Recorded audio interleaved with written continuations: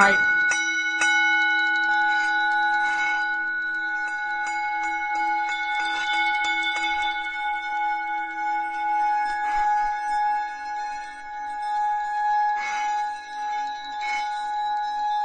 Poetry night rings through. Well, get ready for some influence by film noir with Duane Kirby Jensen. Let's give him a hand. Welcome to the microphone.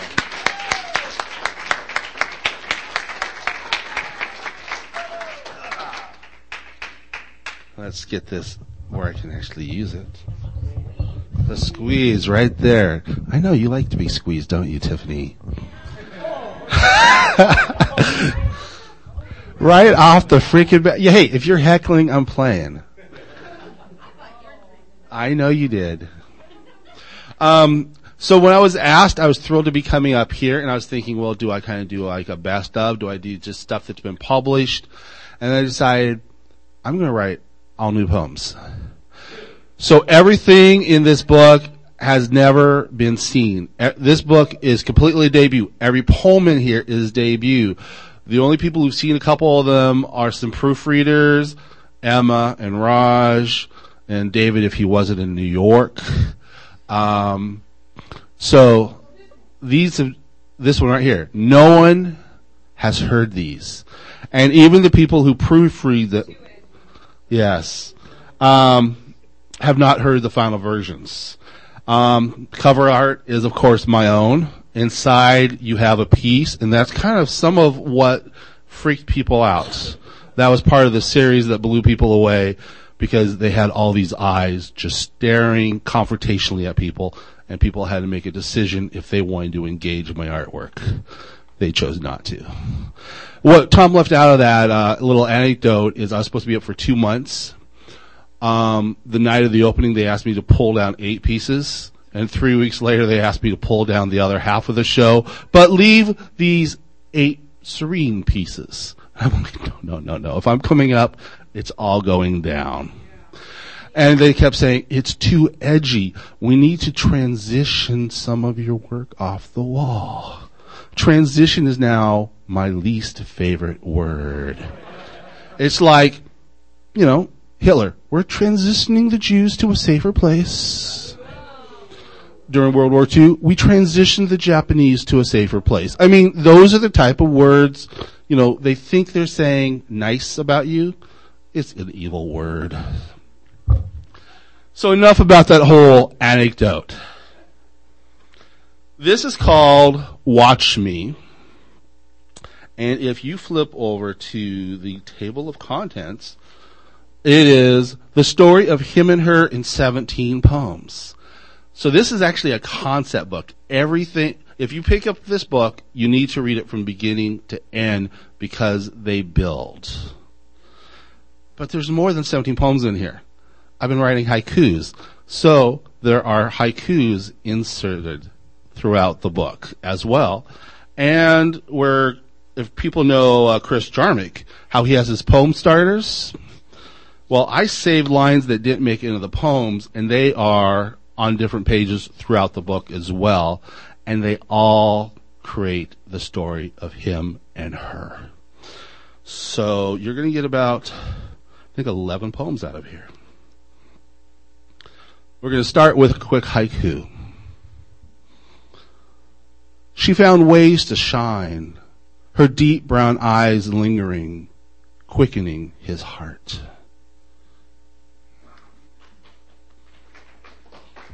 I don't know if haikus really warrant a clap. I mean, they didn't even warrant being in the table of contents. I mean, they're...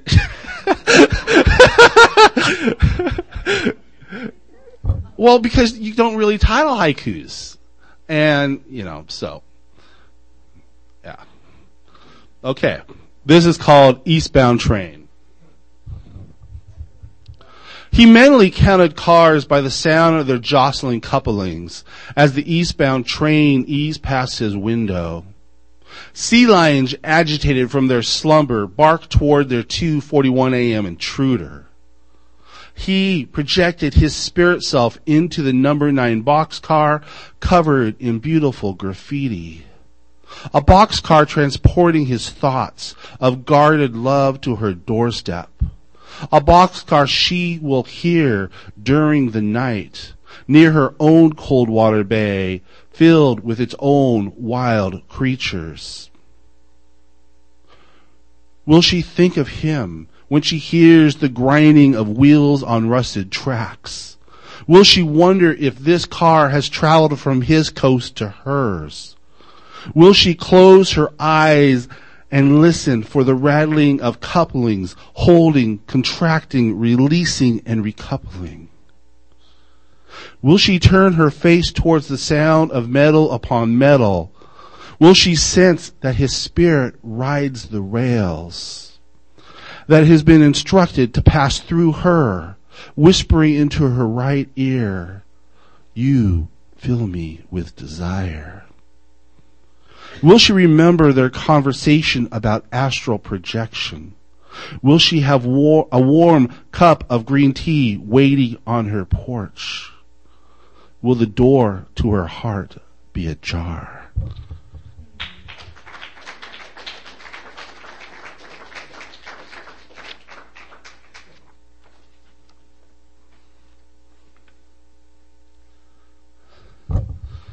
This is called The Littlest Cloud. It's a bedtime story. And it began when I'm chatting with my friend on the East Coast, and we're usually chatting like at 1 a.m. And so she goes, "I'm getting tired. Make me up a bedtime story." So what you get here is probably about 85% of what I wrote that night. Since then, I just kind of tweaked tenses and added a little bit. But this just grew organically through telling her a bedtime story. The Littlest Cloud, a bedtime story. There once was a cloud, a small, insignificant cloud as clouds go, a cloud that loved watching the humans far, far below. Some days the cloud would become jealous of fog that interacted with the humans, especially the light fog full of big imaginations.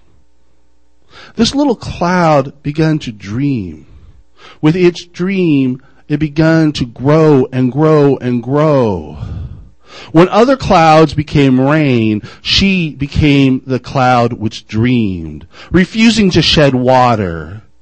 She, yes, this cloud was a she, and she had bigger ideas than becoming a series of small puddles that little boys and girls could splash in. She dreamed and planned and planned and dreamed. Somewhere along the way, she ceased being simply a cloud. She became a she cloud, a cloud with a gender identity, which no other cloud had ever possessed. She wanted to become human. She wanted to become a full-grown woman. She detested childhood, having witnessed too much pain, too much lost dreams as the young transform into adult-type people. Finally, after tens and tens and tens of years, she found a way to give birth to herself. She would become a snow cloud, a very special snow cloud. A cloud capable of producing 100 million perfect snowflakes. Snowflakes that would gravitate together in a series of intertwining strings called DNA. These DNA snowflakes would instruct other snowflakes how to become bone, heart, liver, brain, eyes, nose, and soul. Others would become lung, larynx, vocal cords, mouth, and tongue to allow her to talk and sing. Oh, she wanted to sing. More snowflakes would wrap around her core, forming skin, legs, breast, phalanges, and flowing dark hair that draped to her knees. The last of the snow would encircle her, becoming threads, weaving themselves into a long green dress, embroidered with sunflowers in full bloom. Sunflowers so bright and beautiful, no one could ever have reason to feel sad. Except maybe that little red-headed girl who learned to walk through walls while carrying a rusted machete. This was a path traveled by the littlest cloud, a cloud who learned to dream, a cloud who transformed her dreams into reality, becoming a human woman with a voice that could sing. A woman who found her way into his life, into his kitchen, into his bed. But that is another story for a snowy day.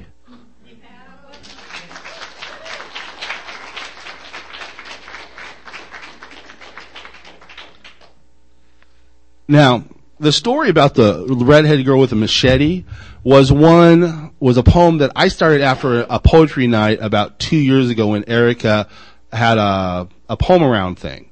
And it became approximately an 8-minute poem that is published in that magazine back there, and it has like 3 of the paintings that go with it. So if you're interested in the machete girl, you'll have to buy the story.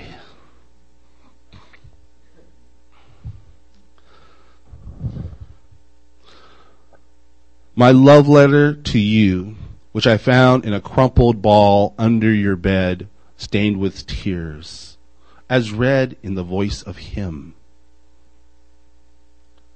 I would love to watch you sleep. I would love to sit and watch you read. I would love to watch you eat.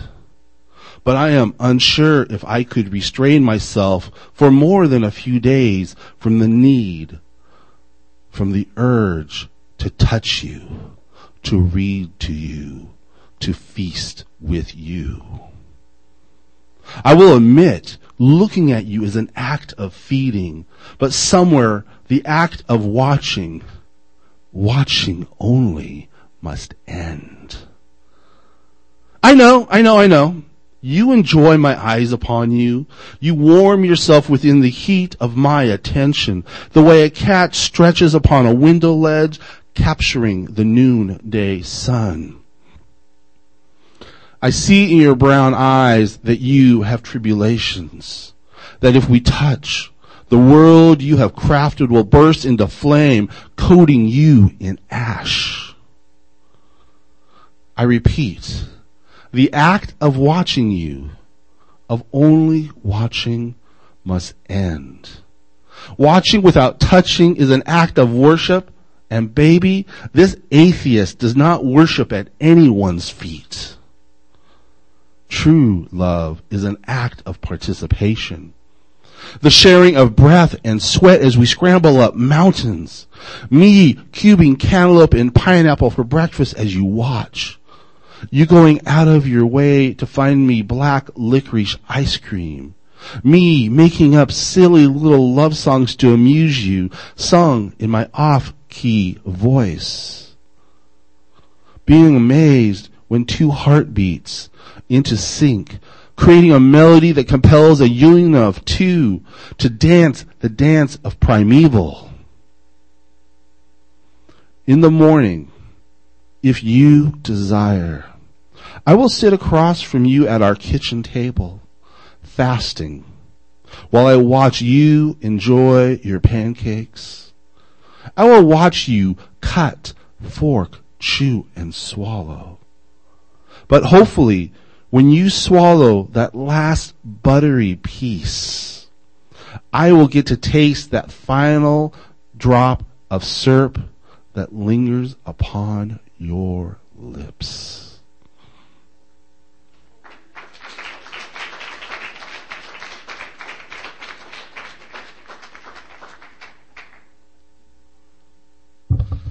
Okay, now we get back-to-back fantasies.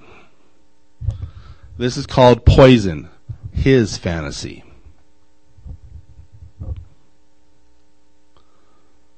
I walked up to the bar, ordered my second whiskey, noticed she was drinking rum. She was temptation embodied within a cinnamon scent, beautiful white teeth and huntress hips that transformed men into moths.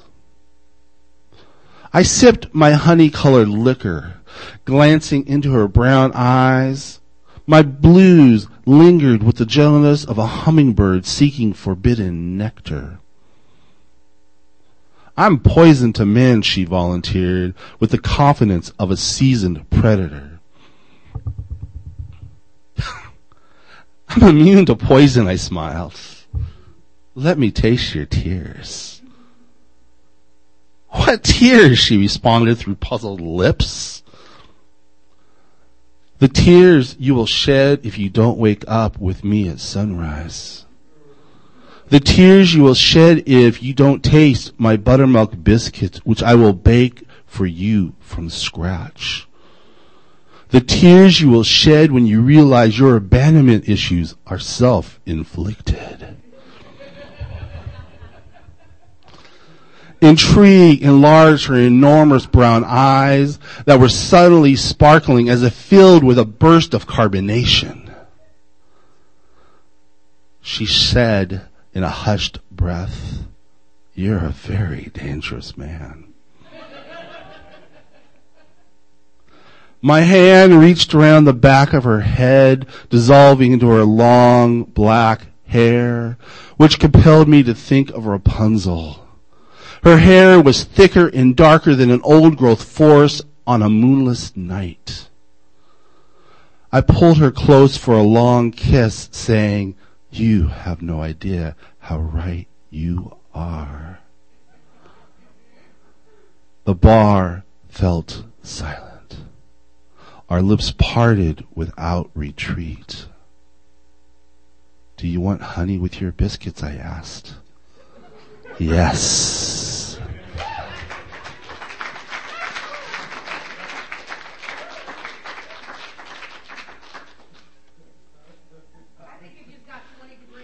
Oh yeah, oh yeah. And we aren't even to the real erotic stuff yet. Oh, really? Angie, I told you people.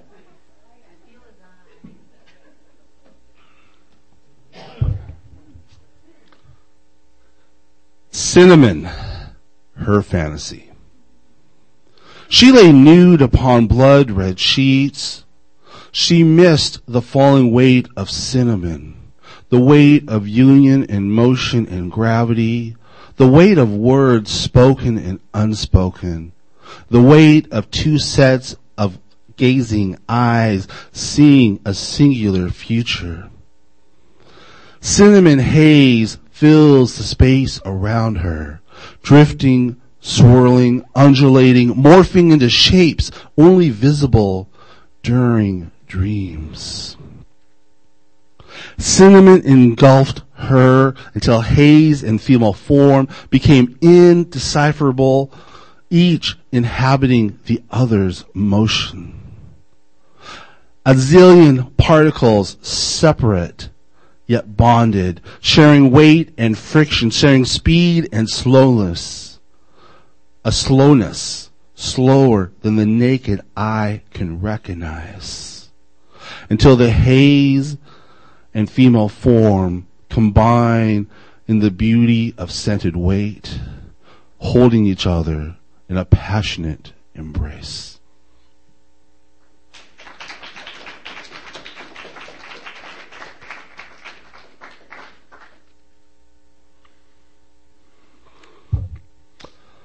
Their first encounter. He knew he was intruding into her moment. That first day he stood watching her. Enraptured, he mirrored her stillness. At dusk, a crow settled upon his shoulder, uttering a series of warnings he failed to comprehend. Within a blink, she slipped through the earth. Or did she simply walk away?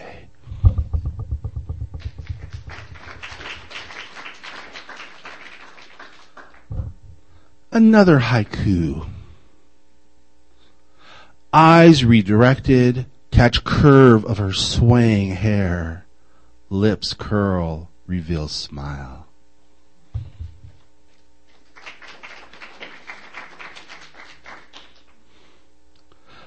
The truth of their first encounter. Later, he discerned her truth. She had no faith in Descartes' theorem of identity. Her existence was reliant upon being the object of hungry eyes, eager to consume and document her existence. Without watchers who coveted her, she felt isolated from the world, disenfranchised from life, adrift, fearing the earth beneath her feet would swallow her shadow whole.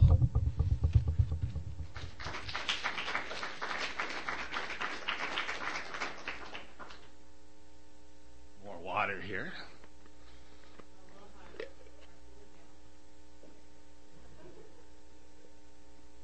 Okay.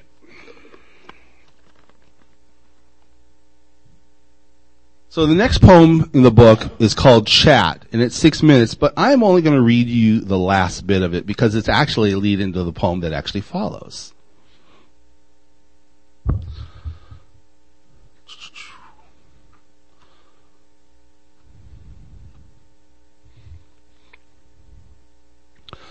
Good to read that you are writing. Any particular subject?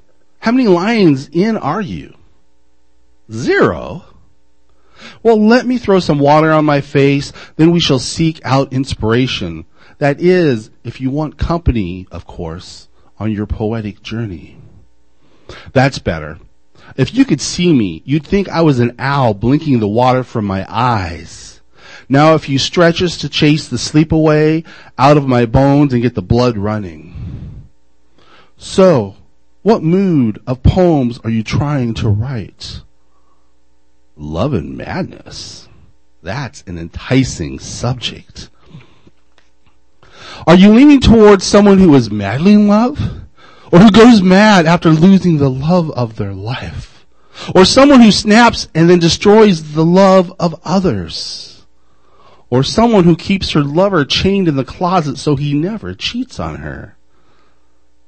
What? You want me to add a light bulb to the mix? Now you're in my wheelhouse. How does this sound? They were always at odds, in a cute give and take way. She had grown up in a conservative household where love and sex was seldom whispered about. Passion never.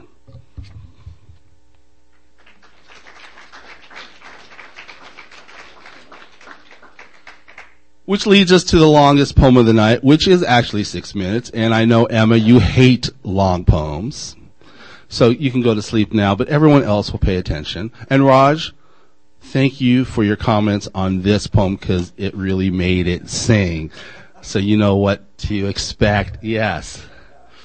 This is called Half Light, and it's in 3 parts. The first one is Sight.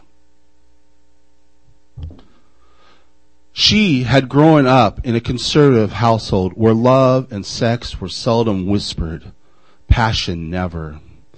He was a man believing in sight, in seeing his lover in all of her glory. When her Honduran eyes met his Nordic blues, they transported her to a quiet atoll just off the coast of her native land. His words were the green flash on the horizon that foretold the coming of a hurricane. His breathing, the rising riptides. He was the force of nature through which she discovered that her body could speak, that it could yearn and twist even as her mind rebelled, wanting to scurry backwards into her cloistered room of rainbows and unicorns, dolphins and howler monkeys. From this hidden space, her mind peeked outward. She pleaded with him not to touch her or even speak during their first night alone, explaining he could watch her in silence. He could caress her with his eyes. In her grandmother's rocking chair, she wondered if this ritual of watched and watcher had been played out by mother and grandmother. Dressed in the thinnest of white linen, she discovered herself quickly aroused by the gentleness of fabric which concealed her body. Her open window invited moon and sea breeze to enter hand in hand, accompanied by the sounds of forest and city, merging into a singular melody. He curled up upon her bed, his eyes never leaving her curves. The moon rose, illuminating the contours of breast and belly. The quieter he became, the deeper her breathing.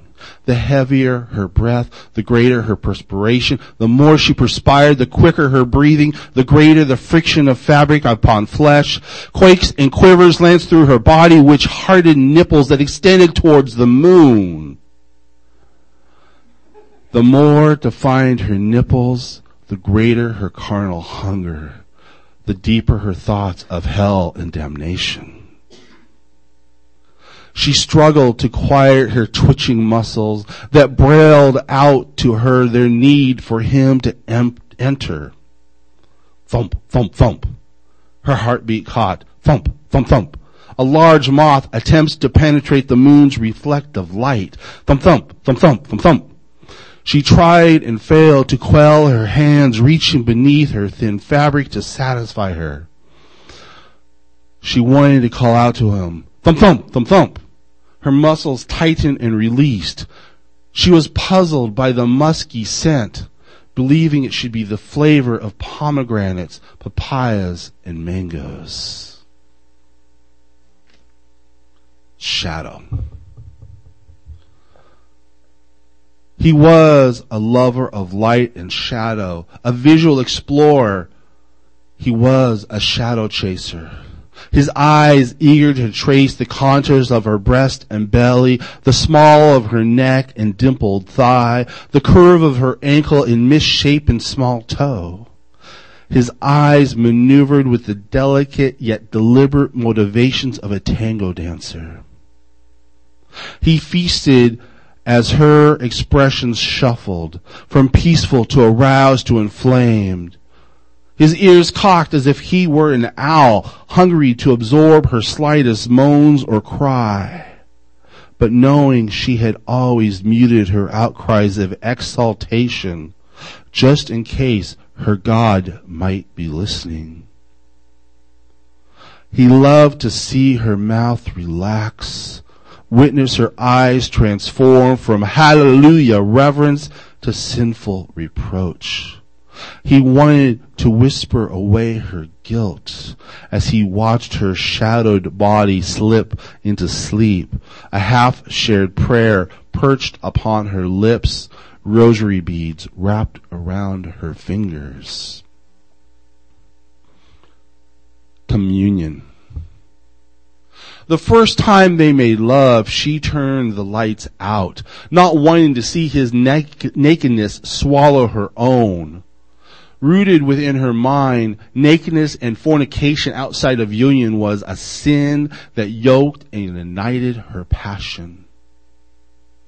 The first time she filled her mouth with him, she thought of her first communion. Without realizing it, she crossed herself as she swallowed.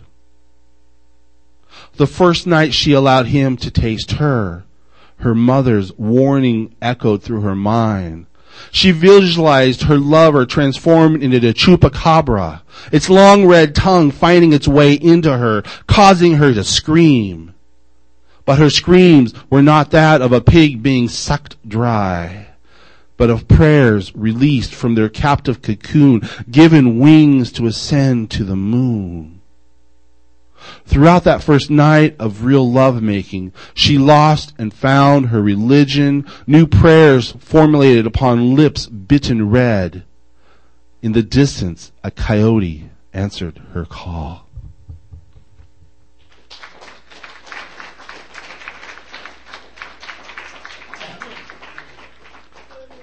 Okay, you're asleep there, right, Emma? Okay.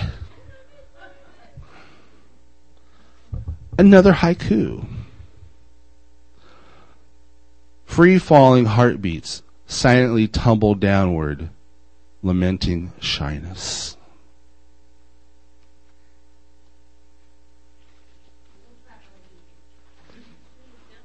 Yeah, Emma's right. You can snap for a haiku. You just can't clap. Yeah, that's it. Okay, we're kind of on the home stretch here. This is called My Talk of Love is Putting You to Sleep, as read in the voice of him. You ask if I love you. I say the seeds of love are planted. They await germination. They await the heat of your heart. I want to say I would charge windmills with you and for you. But you keep me isolated from your secrets, so I leave the door ajar just in case. I want to say I am the answer to your prayers. I offer no guarantees.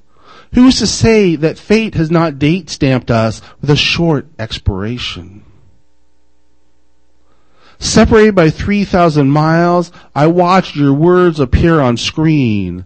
Imagine them emerge from your lips. Your voice full of subtle inflections and lovable ticks. I know you bathe within the warmth of my attention, building a plethora of futures within your mind. Most spare us a tragic end that has befallen so many great romances built on quill or pen on paper, or in our case, translations of ones and zeros. I can tell you in all honesty that you have been my muse since November. It's your face I fall asleep with each night. Upon awakening, my first thoughts have become your private domain. Yes, the fact of you has physiologically affected my well-being. I welcome your trust, which allows me to walk within your captivated mind, a mind I would willingly explore until our sun expands to engulf the earth. Age has yet to temper my actions or caution. It has stripped me of youthful dexterity. If you smile that smile of a 40s femme fatale, I'd willingly take a road trip to hell and back just to bring you fire to light your cigarette. I know you love to be watched, a quirk I will willingly indulge, but I'm a tactile man, and you have a body worthy of endless exploration. Let me be your Bartholomew Diaz. I will rediscover your Cape of Good Hope as often as you desire.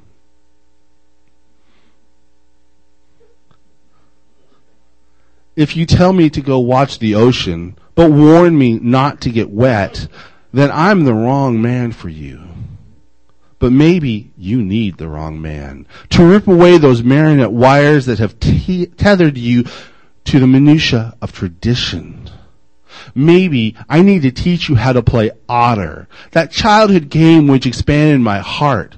I'll show you how to belly slide down long grassy hills during heavy rainstorms, sliding over and over and over again until we become a muddy mess, resembling two beings being birthed from earth. If what I have stated are yardsticks by which love can be measured, then I love you. You have grown silent. Then you ask me to tell you a bedtime story, featuring you as the main character. My talk of love must be putting you to sleep.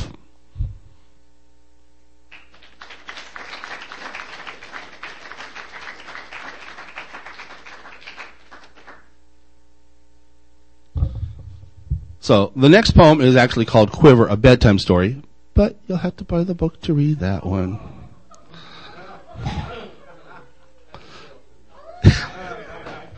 So we are nearing the end. It was one that could push me over 30, but I wanted to be under 30, so it was just, yeah, it was there. It was, yeah. And if you want, you can also pay me money, and I will give you a private reading, baby.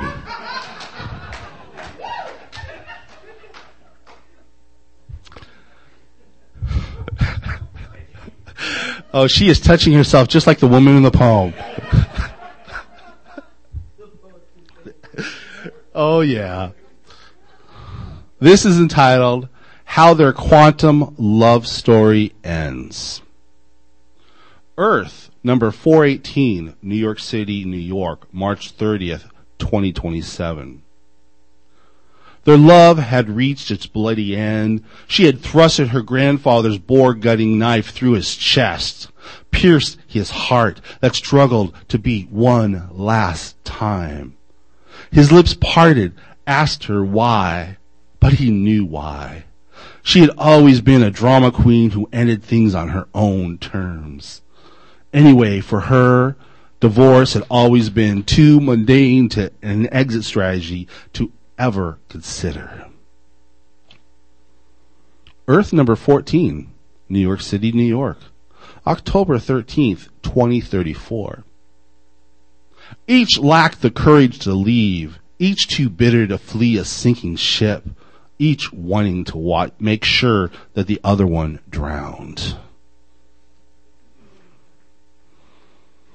Earth number 15,233, New York City, New York, January 22nd, 2018. When her lips met the lips of her new lover, she had no idea her ex would be in the park, reading and wallowing in the loss of her. Their shared kiss penetrated with the ease of lead bullets separating flesh from bone. His pain howls emptied Central Park. Police searched for what they believed was a rabid dog in need of being put down. Earth number 792, New York City, New York, February 6, 2019. He stood at ocean's edge, listening to Atlantic's angry roar.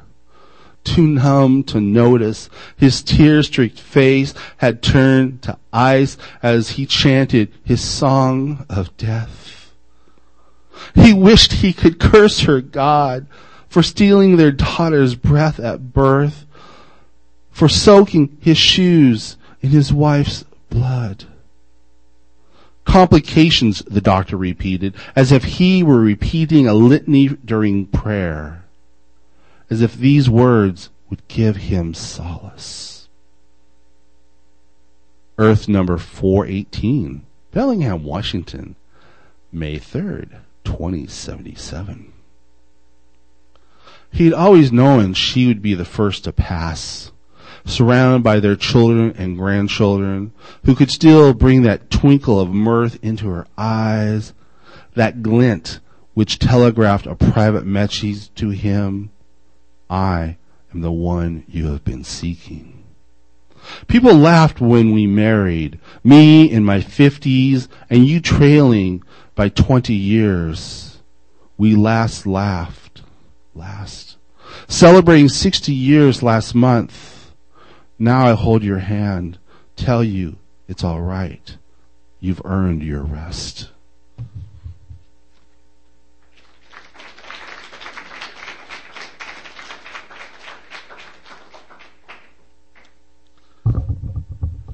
One poem left, then a haiku, and a rambling writing. The cost of their first encounter. The compulsion of never allowing a scab to heal returns him each morning to this place of their first encounter, near the solitary birch. It is here where he first stumbled upon her. Her eyes shuddered to hide tears, while she stood with the quietness of a statue waiting for the end of eternity. Her memory tugs at the tip of his spine. His throat grows parched. Tumbleweeds could roll from his mouth and not be thought unexpected. If questioned at gunpoint, he could no longer swear to her existence. He even doubted his memory of her cinnamon scent.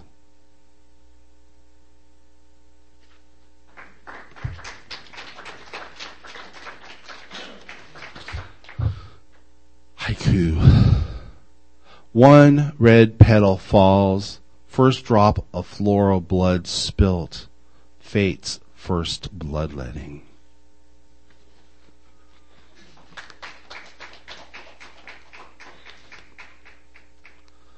And a stanza I always liked, but it just did not work in the poem it was in. She named the falcon that landed in her yard ill omen.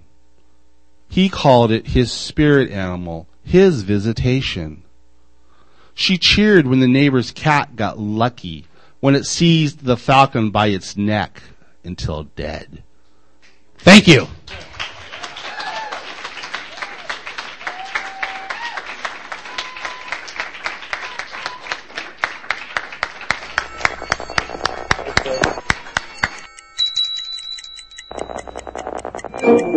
Poetry night